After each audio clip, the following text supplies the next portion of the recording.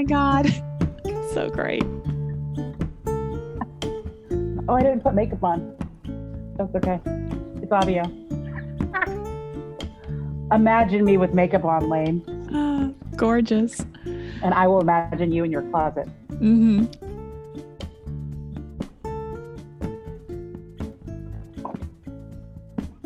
This is Elise Bryson, and welcome to the Connected Calm Life. Hi, everyone. So glad you're here.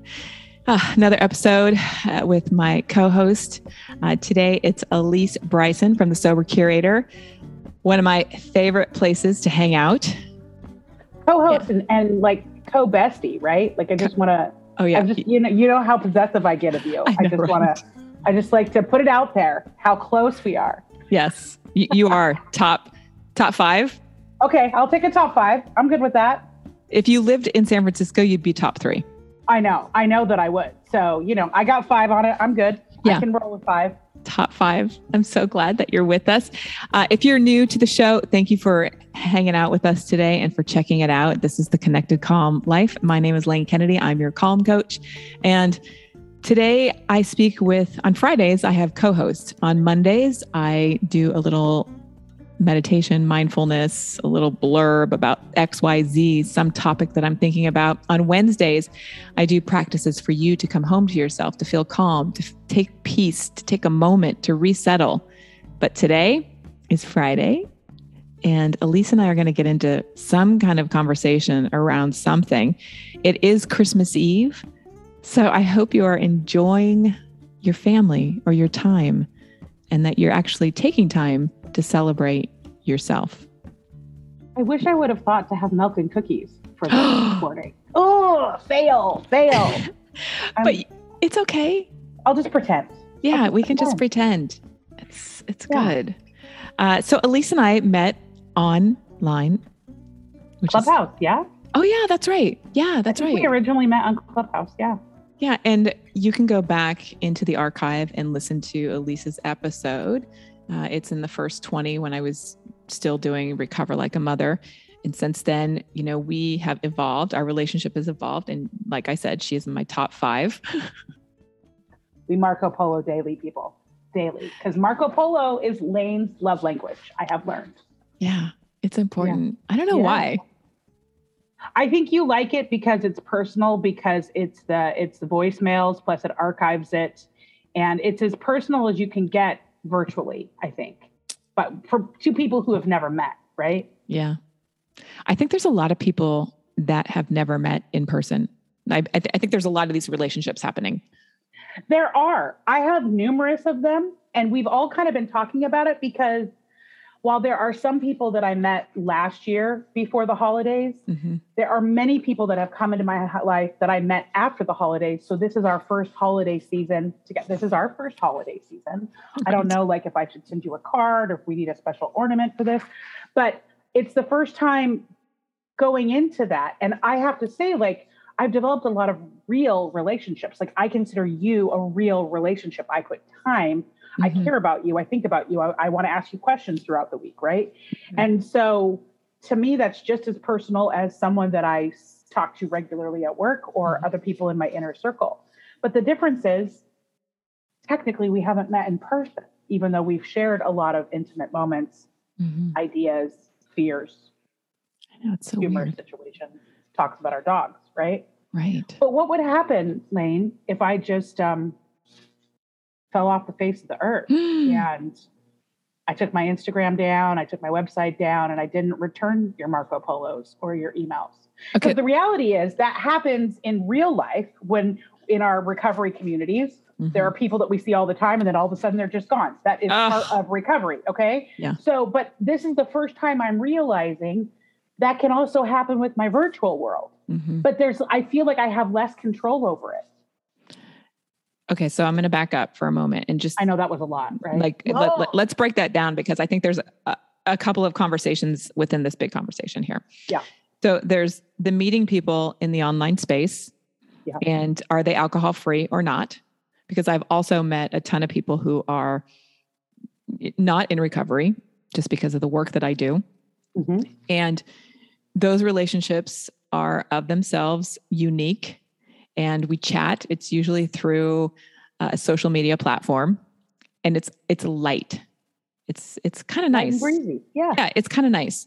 And then there's this next layer of the people, mostly women, who I have met in recovery land in the online space, who we hang out weekly together and sometimes daily, like you and I. And we share really like intimate stories, which is kind of bizarre for me. I kind of like, how do I wrap my head around this? And then there are people that are outside that I go on a walk with because we're still in this weird, who knows what's happening world. Especially with a new transformer. Yeah, right. Omnicron or whatever. The Omnicron. Like, what does that mean? Sounds like a transformer. Let's just be clear. Sounds like a transformer. But I feel like I am expanding. Like, I'm a little uncomfortable with how many interactions that I'm having every day with people. It's a lot to interact. And I'm super social. I love being social and being chatty Cathy, but it takes a lot out of me. At the end of the day, sometimes I'm exhausted. So I don't know how people are really managing their time. How are you managing it? And we're going to come back to that other conversation. Do you get tired? Well, do you get tired of like connecting with so many people in the online world and then this new way that we're all communicating?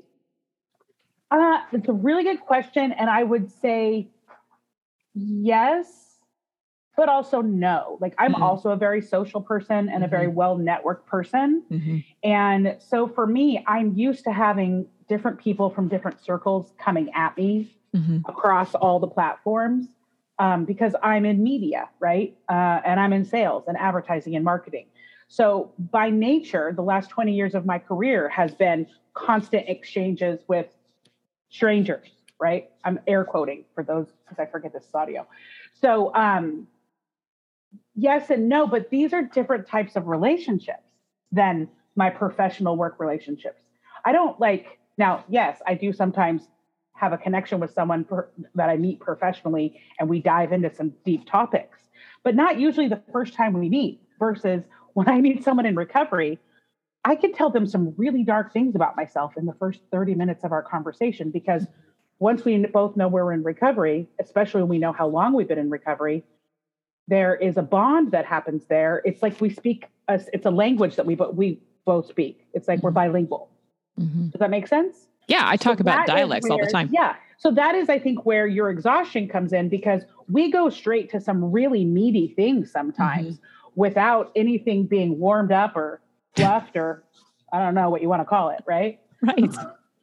We just get right in there. Get right to it. Right to it. And now let's go back to, we meet these people and then all of a sudden they are gone. It's fascinating because in like real time, if I was out in the world and somebody just fell off the face of the earth, I'd be like, hey, I would go over to their house and say, what's going on? Are you okay? But in this online arena, somebody lives in Chicago. I can't get on a plane and go to Chicago. So what do we do? Like, I don't know what to do. I don't know when somebody just MIA, like, do we ignore them? No. I think because I've recently been going through that with a couple different people. And it's made me anxious. First of all, I believe in a higher power. I know you believe in a higher power. So at the end of the day, I really don't have to put too much worry into this as long as I'm keeping my side of the street clean. And if I know that I have made every effort and I'm not getting a response at a certain point, like, I don't want to be a crazy stalker, right? I don't want Were you a stalker? Like pre-sobriety? 100%. When I was drinking and using, especially with guys that I liked. Seriously, drive by. What would you do? Really? I would, there's this one guy, I was so obsessed with him because I was convinced he was the one. I would drive by his house on my lunch break when I was a bank teller to see if he was home. And I would time it exactly when I knew he was leaving to go, because he was a bartender. So like afternoons he would be leaving, but I also knew like his workout schedule. So I would time it so I could just nonchalant drive by and if I saw him, I would be like, oh, hey, how's it going? Oh my God, no. But I did it all the time. Did you do this in sobriety as well? Did you stop your stalking? In early sobriety, I still had some unhealthy behaviors. Yes, because all I had done was remove drugs and alcohol. I hadn't really gotten to the part in my recovery where the behavior changes happen. That's around the 5-year mark, people. 5-year mark. 5-year mark. So Lisa was for me. There might be some overachievers that think they have it all figured out by 6 months, but sorry, sisters, you don't. And 5-year mark for me. But that's when and coincidentally, that's also when I was actually doing some work and realizing that I was part of the problem, right? Okay. And then change behavior. So, but I don't do it anymore. I mean, I don't run a background check or anything, but like if I get to know someone, I go look them up at all the places online. You do. Like I don't go and look and find out what their home value is. I'm not that kind of creepy, but like I'll go and check out their LinkedIn, all their social media, like I want to know what this person stands for, what their personal brand is. If I'm interested, right? Yeah. Yeah. I was thinking about in early recovery. I think I was 4 years sober, and I was with dating. Let's get it clear. Let me get it clear real quick. Like dating and early recovery. That's a whole nother episode. Dating. That's a whole nother episode. Yeah. At 4 years of recovery, and like, it was the best sex I'd ever had in my life. I was like, it was unbelievable. And he suddenly just ghosted me. And I was like, what is happening? Meanwhile, he was like 12 years sober. So he actually had his, shit together. He knew what was going on. Air quotes again. Air quotes. And it was just gone. Like didn't return my calls. And I was like, what is going on? What? I don't understand. Like I'm the best thing in the world. And I started stalking. It was the only time I've stalked somebody. I literally, and he lived in Los Feliz, which was about 15 minutes away from me. So at 2:00 in the morning, I would drive over there and like stand outside of him and like try to look in his way, like crazy. Were you holding a boombox like John Cusack? Come on. I should have. It was nuts. And I remember telling somebody about this, and they said, wait a minute, you did what? And I didn't even know that my behavior was crazy, right? And I'm 4 years into this journey. I didn't realize that was not okay. I thought that was like normal. I was like, it's okay for me to do that.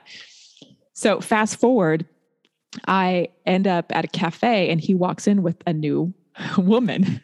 Oh, burn. Yeah, and I was like, oh, hey, what's going on? He's like, oh, I want you to meet da-da-da. I'm sorry I haven't called you. I've just not been available. And I was like, Stalking stopped right there. Well, that's good. Okay. Yeah. So you had your boundaries. Yeah, it was, but again, this idea of like just not even recognizing my behavior. But I thought, oh, I got this. I know what I'm doing. I know. This is kind of now going to go off topic, but it is another really good stalking sober in early sobriety story that I have to share. Yeah. So when I got sober, I was working at a very large newspaper company in Seattle. I won't use the name, but like there's only one really big one. And there was a gal there who we had run into each other outside of work and realized that we had this thing in common, right? So then we became fast friends in the office.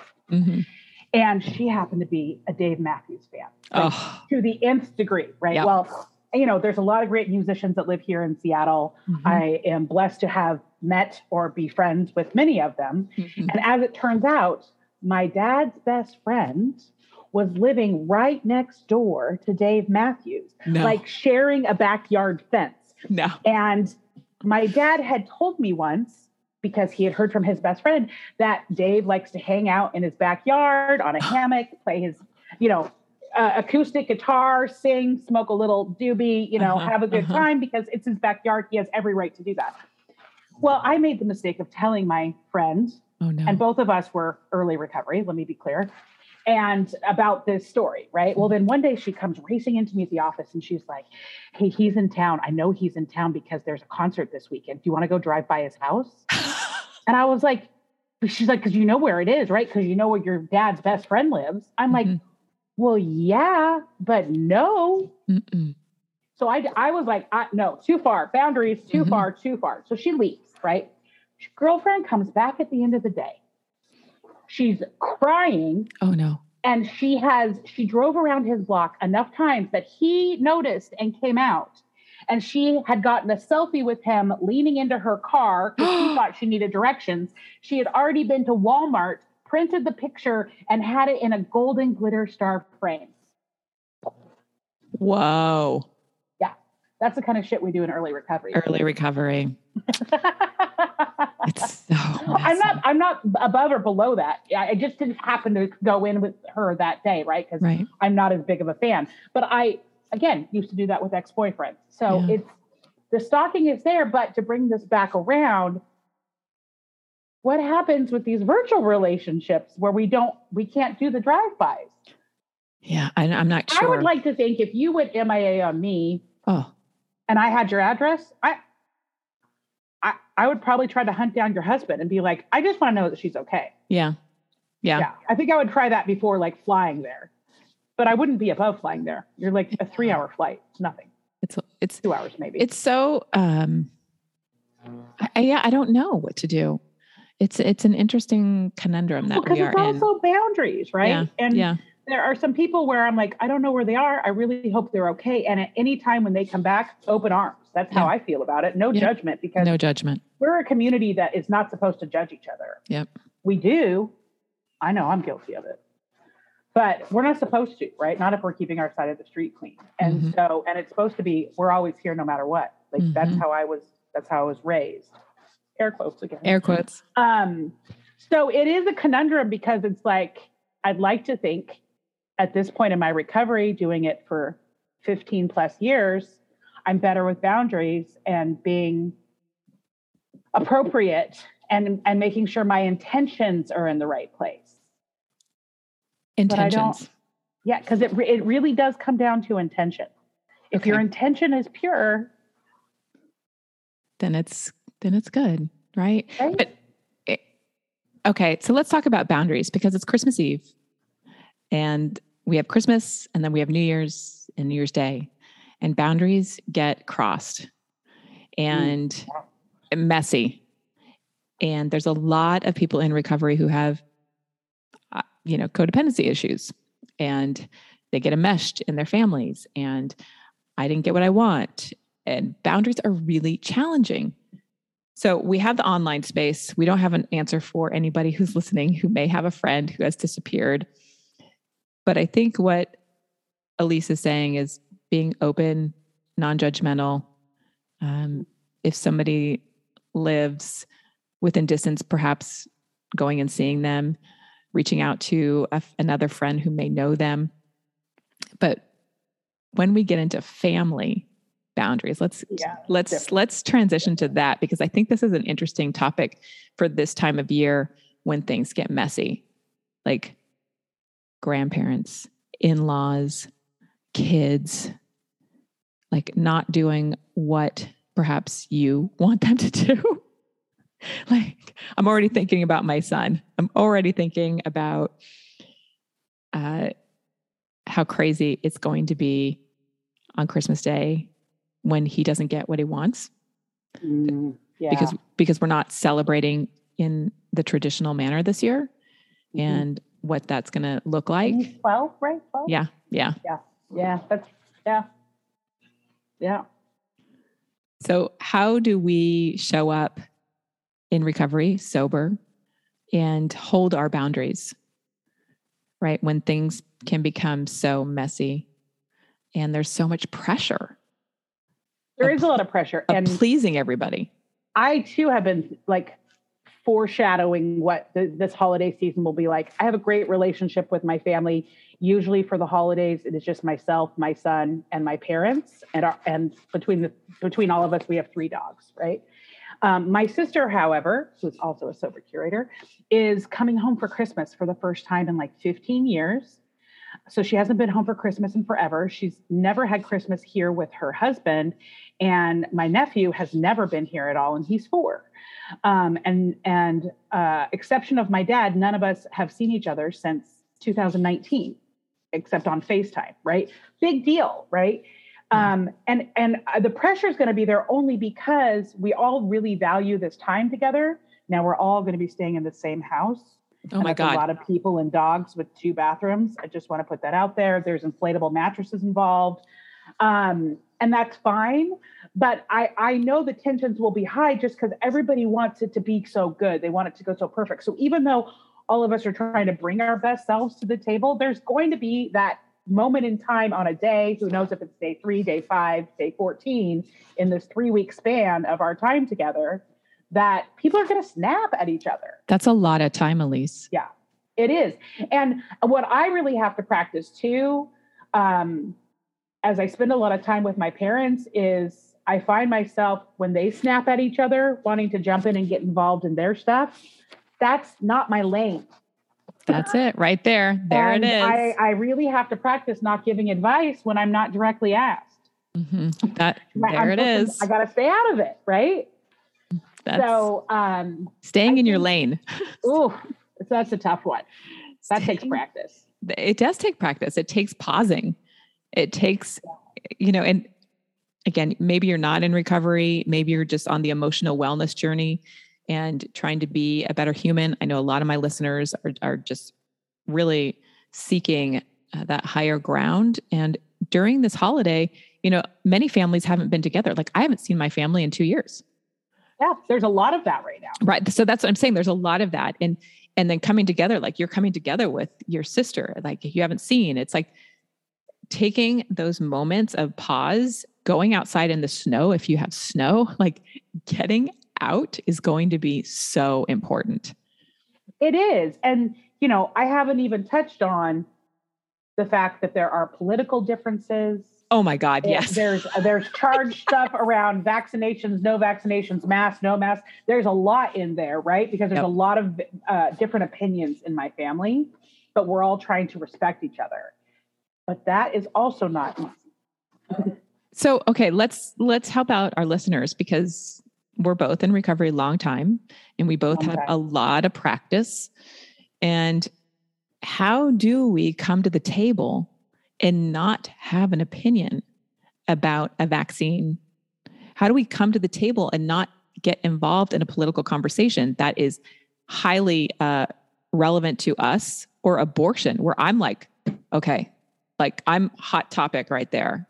I can't go to the table with anybody right now about that. So how do we, as people on this emotional journey, this emotional wellness journey in recovery, how do we come to the table and be neutral? Elise, how are you going to do it? It really is communicating and setting boundaries. So, we have different opinions in my family of vaccination and masks and mandates. And we have had conversations about the fact that we have different opinions. And we have both made it very clear to each other that neither of us are changing our personal opinions, but we're going to try really hard not to let that affect our love and desire to spend time with each other. So we addressed it out the gate.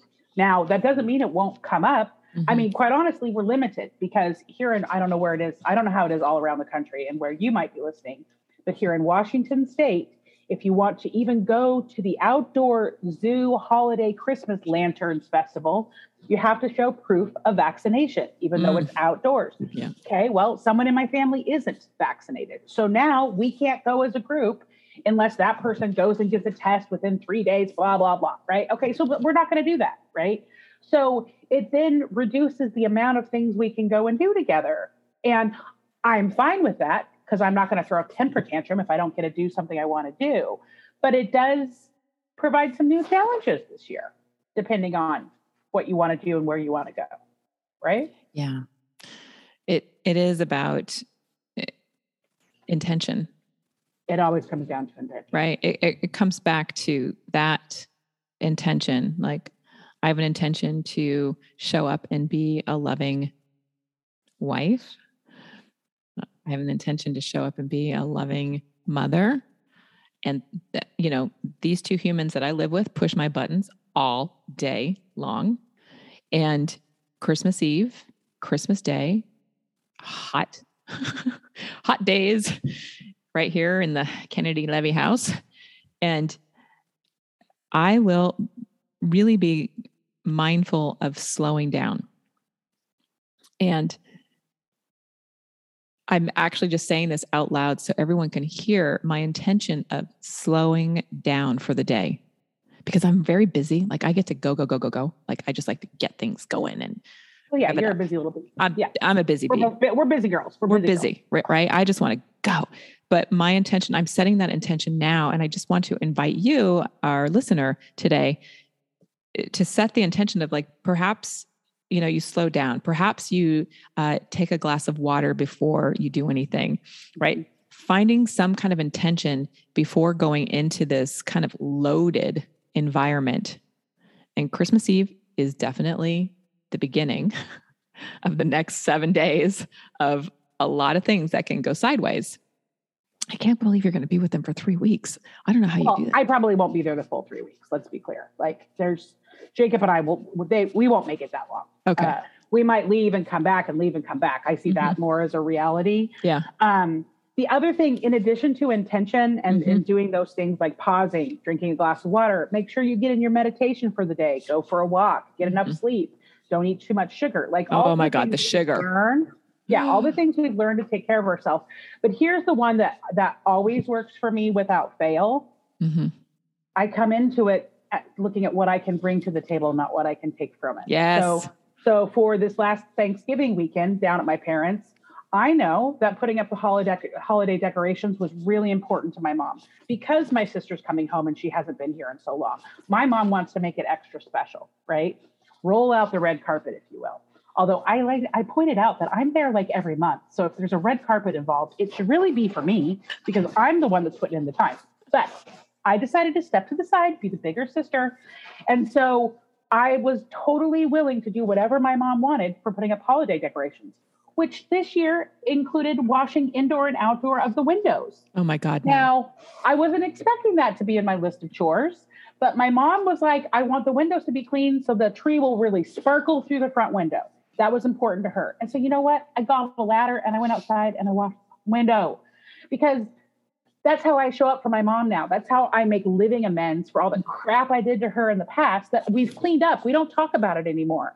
But it's not just about not talking about it and not doing it anymore. It's how do I live better in my relationships with my family members, especially my parents after what I put them through. So for me, I have to really intentions and how can I help this other person have a better day or an easier day.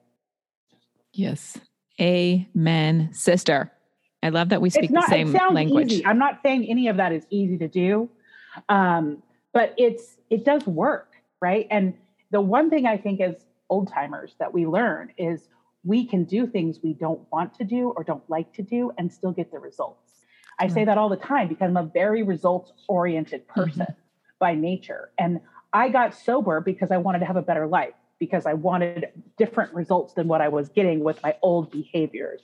So in order for that to happen, I have to show up differently, consistently. And that takes a lot of time. And I don't consider myself a person with discipline. I don't have any discipline. Let's be clear. You've seen emails from me at 3:00 in the morning. You know how many TV shows I watch, right? So, but it does take practice. No, this idea of, so I want to just be very clear with the table that we're setting here on Christmas Eve. And for the next 7 days, as you head into the new year, it's really about having boundaries, setting intentions, and asking, what can I give? Because service is so important for those of us who are in recovery, who are so self-centered. I mean, I'm raising my hand here. I am completely self-centered. I want it to be all about me. I know that my husband is not going to get me a gift again this year. So typically I would complain about that. This year, I'm not complaining, right? I've given it up. Won't get me one either. So we can, if you do want to complain about it though, Marco Polo me, girl, you know how to find me. Right. But there's this idea of like living a better life. What you just said, it's we walk into recovery because we want to have a better life. And when we are of service to those who we love, the world becomes a better place, Yes. right? Like And cleaning the windows for your mom. I bet your mom was just like inside. She was thrilled. Yeah. It just warms her heart that you have the capacity to do that today. Yeah. And you have a relationship with her. That is the golden ticket service during this time of year for all of us who are in recovery. And for my listeners who are just on the emotional wellness journey, it's what can you do to help others? It doesn't have to be about service. It's just like, how can you help? Are you going to have people over? What we're talking about here has the only thing that has to do about recovery is that you and I are people in recovery. Right. But this doesn't have to do with not drinking or not using. This is about living life different. Yes. And to me, that is what recovery is. Yes. And doesn't mean perfect. No. But every year I get a little bit better. I think back to my first Christmas sober. And I think my son was 9, 10, somewhere in there. We went to Disneyland. My mom, my dad, my sister, me, and Jacob. And we all shared one hotel room. Woof. That was intense, right? 2 queen beds and a rollout for my kid. My sister and I shared a bed. My parents shared. So we were together 24/7. And we started picking at each other, right? I can remember that I took a French fry off my sister's plate and she was like, boundaries, because she's a therapist, right? And she freaked out. Well, guess what? Now, 21 years later that she has a kid, you can guarantee she's going to take French fry off my plate. And you know what? I'm not going to say anything because we've both grown since then. Mm-hmm. But it's a very different experience every year. And every year we get to show up and just try to keep being a little bit better. Just a little bit. Just a little bit. Just a little bit. So I have this intention this year. Every year, my family goes to a movie on Christmas Day. Ooh, what are you going to see this year? I know. I'm very excited. And typically we're with the family at large down in Los Angeles. And there's 40 of us that take up 3 rows in the theater. Whoa. This year, it's just going to be the 3 of us here in San Francisco. And I am being very careful about planning this because I want to go see the new Matrix. Matrix. Yeah. Matrix 2 is out, but I can't do that, which I get very upset about because I want it to be about me. And that movie, when Matrix, the original, came out, it changed my life, and I went and saw it every day for 3 weeks, and I was obsessed. And now here we are with the Matrix 2 coming out, and I want to have that same experience, but now I have a 12-year-old and I can't take him to that. So yeah, that might be a little advanced. It's way too much. Yeah, it's way over his head. I can't do that.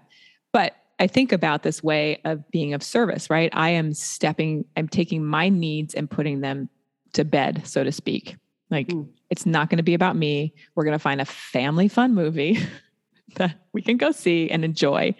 And then I'm going to go to the Matrix by myself. And I'm literally going to sit in the middle of the theater and watch it. I'm so excited. It's going to be good. One time, the symphony here will do movie night where they play a movie, but then the symphony actually plays the actual music that is the background of the entire movie while the movie's happening. It's fascinating. But I've been to the Matrix version, the original Matrix, with the symphony performing. Oh my God. It was amazing. That would be, my mind would blow. Yeah.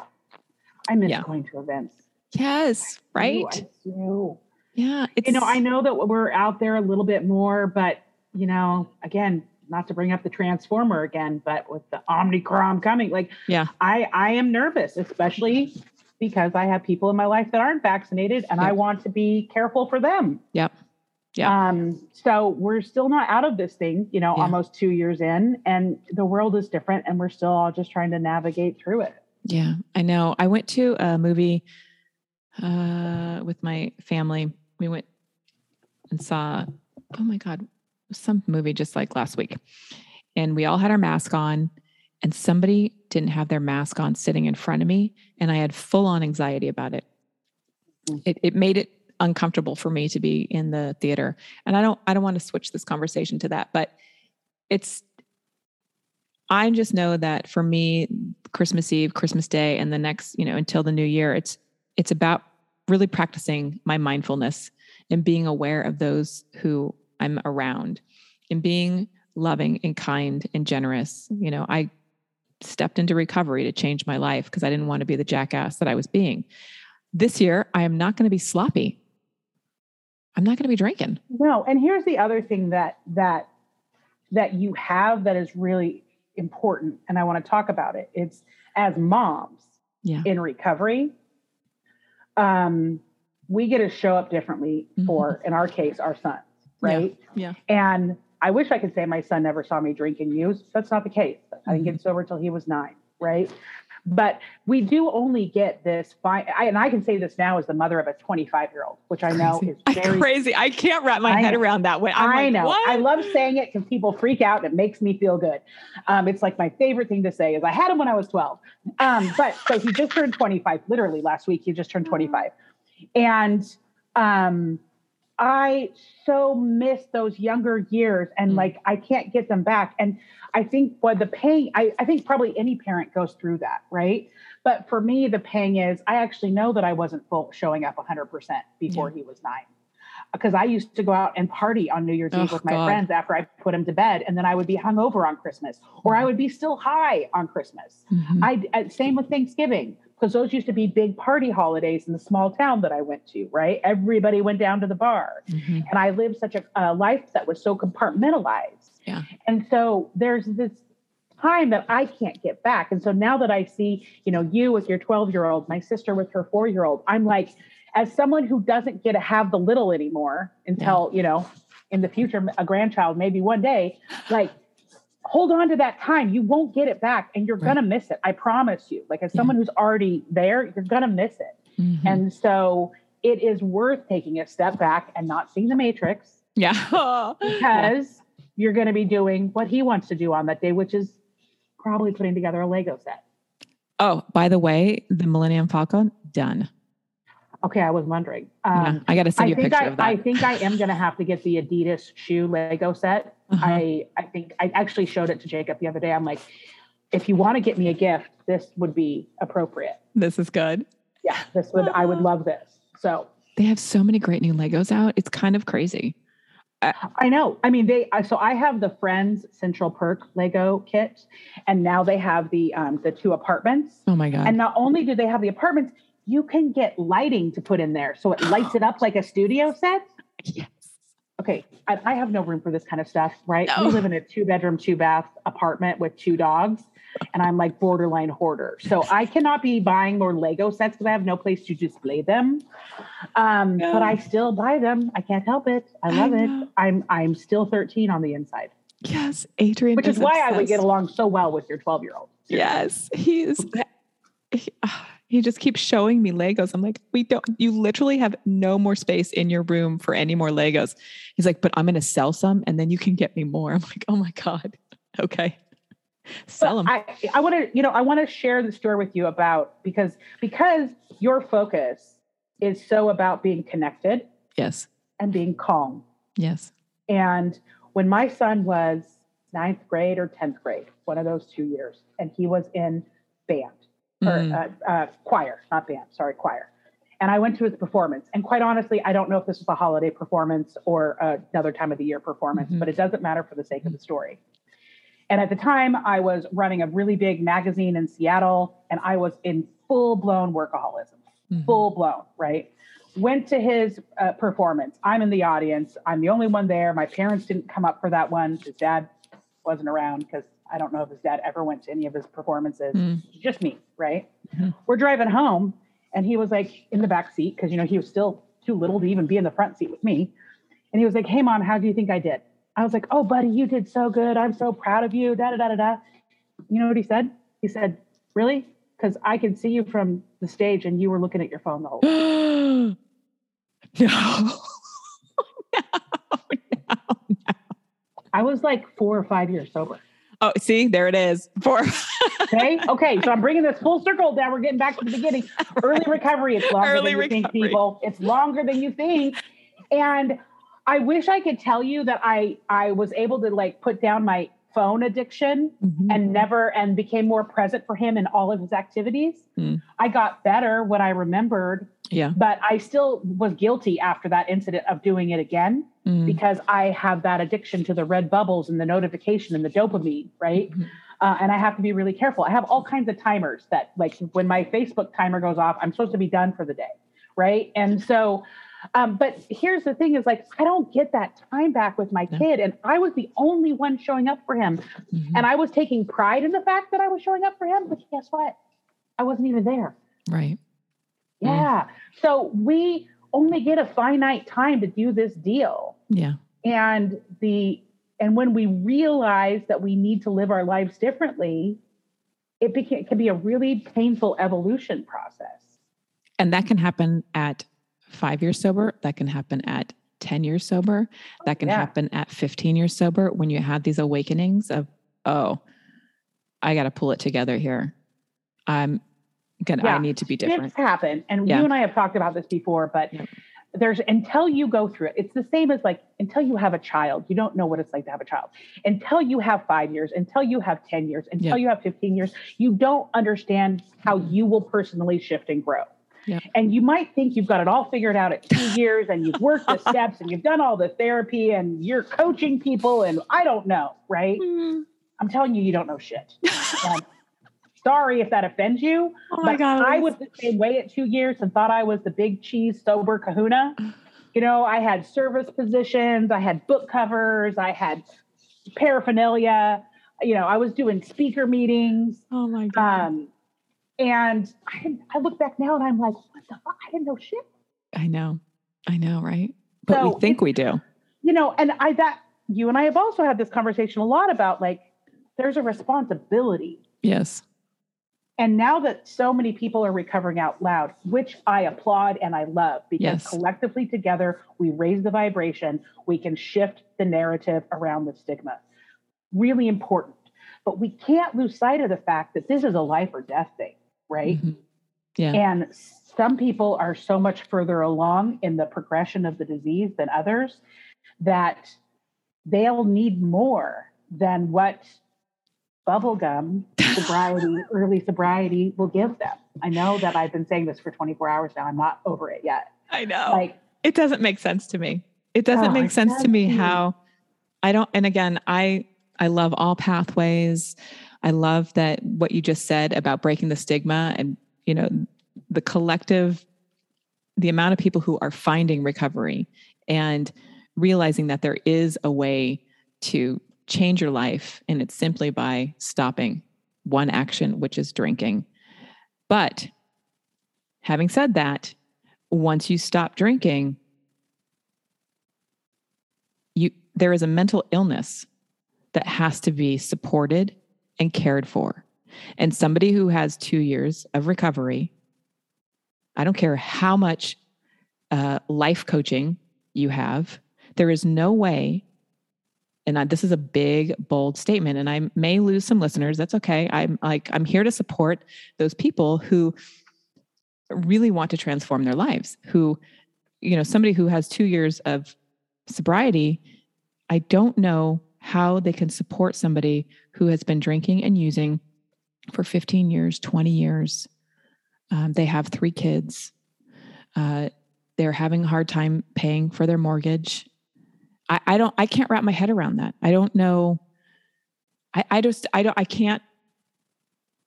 don't know how it works.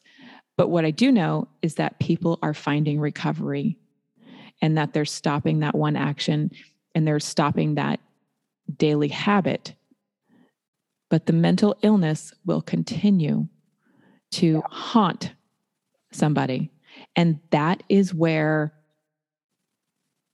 I'm a dinosaur. Long-term recovery kicks into play and can support somebody else. I don't know how else to say it. You know, like that's why I have these conversations with people. Creeping up on 25 here, like any minute, right? Yes.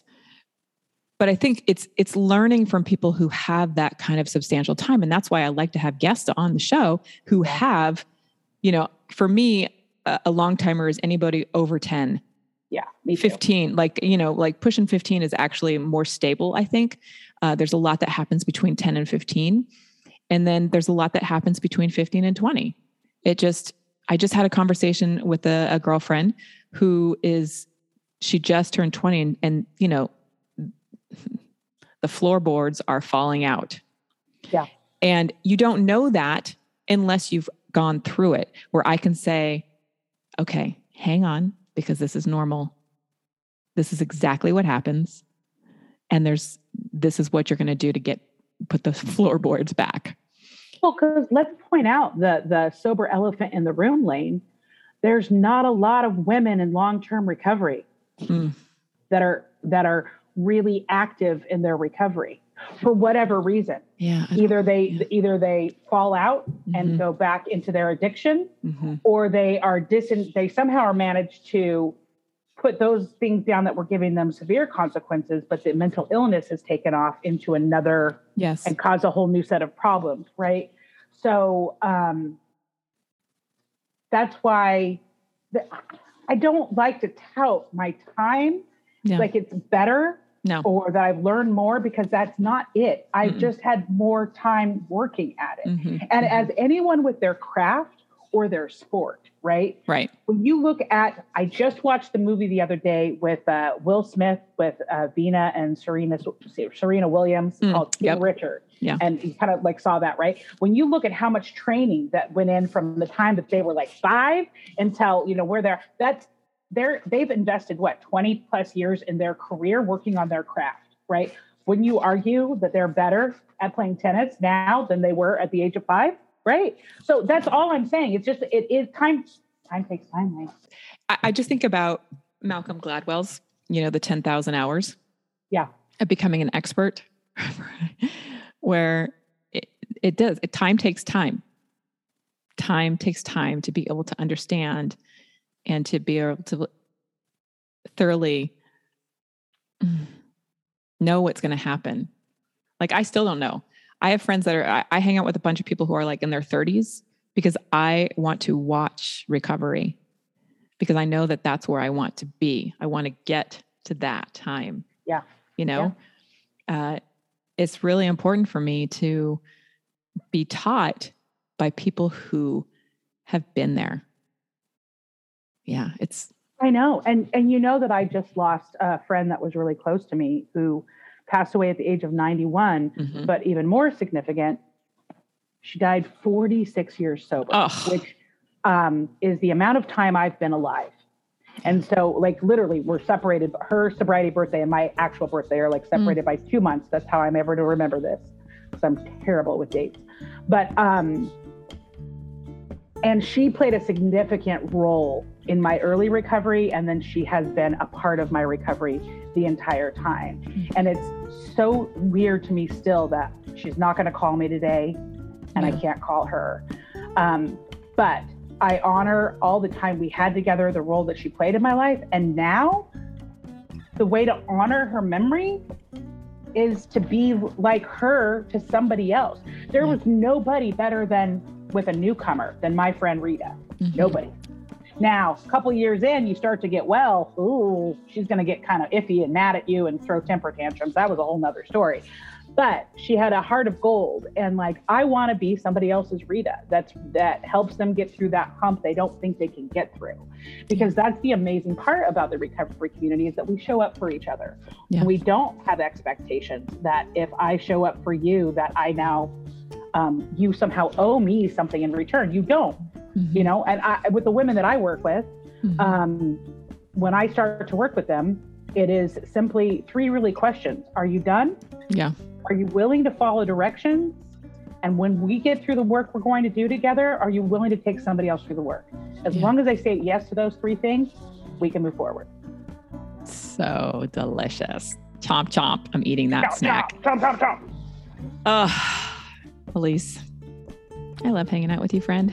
No, we could talk forever. Well, we do. We do. We're here. I'll have you on again. Is there anything else? I cannot wait. Yeah. Is there anything else you want to, happy holidays, everyone. Happy holidays. Yeah. Make sure. Christmas together, Lane. Aren't you? I know. It's so exciting. Dry January is coming up. So it is. Are you ready for that? If you are on the wellness journey, we're going to be doing stuff over at the Sober Curator. And if you're looking for support, make sure to reach out to me. I'm here to support your wellness journey in this connected, calm life. Elise, thanks for hanging out, my friend. Thank you, Lane. I'll see you soon. Okay. Everyone, may you find something bright, something light, and something so delicious it fills you up so you can be the best woman I know you can be.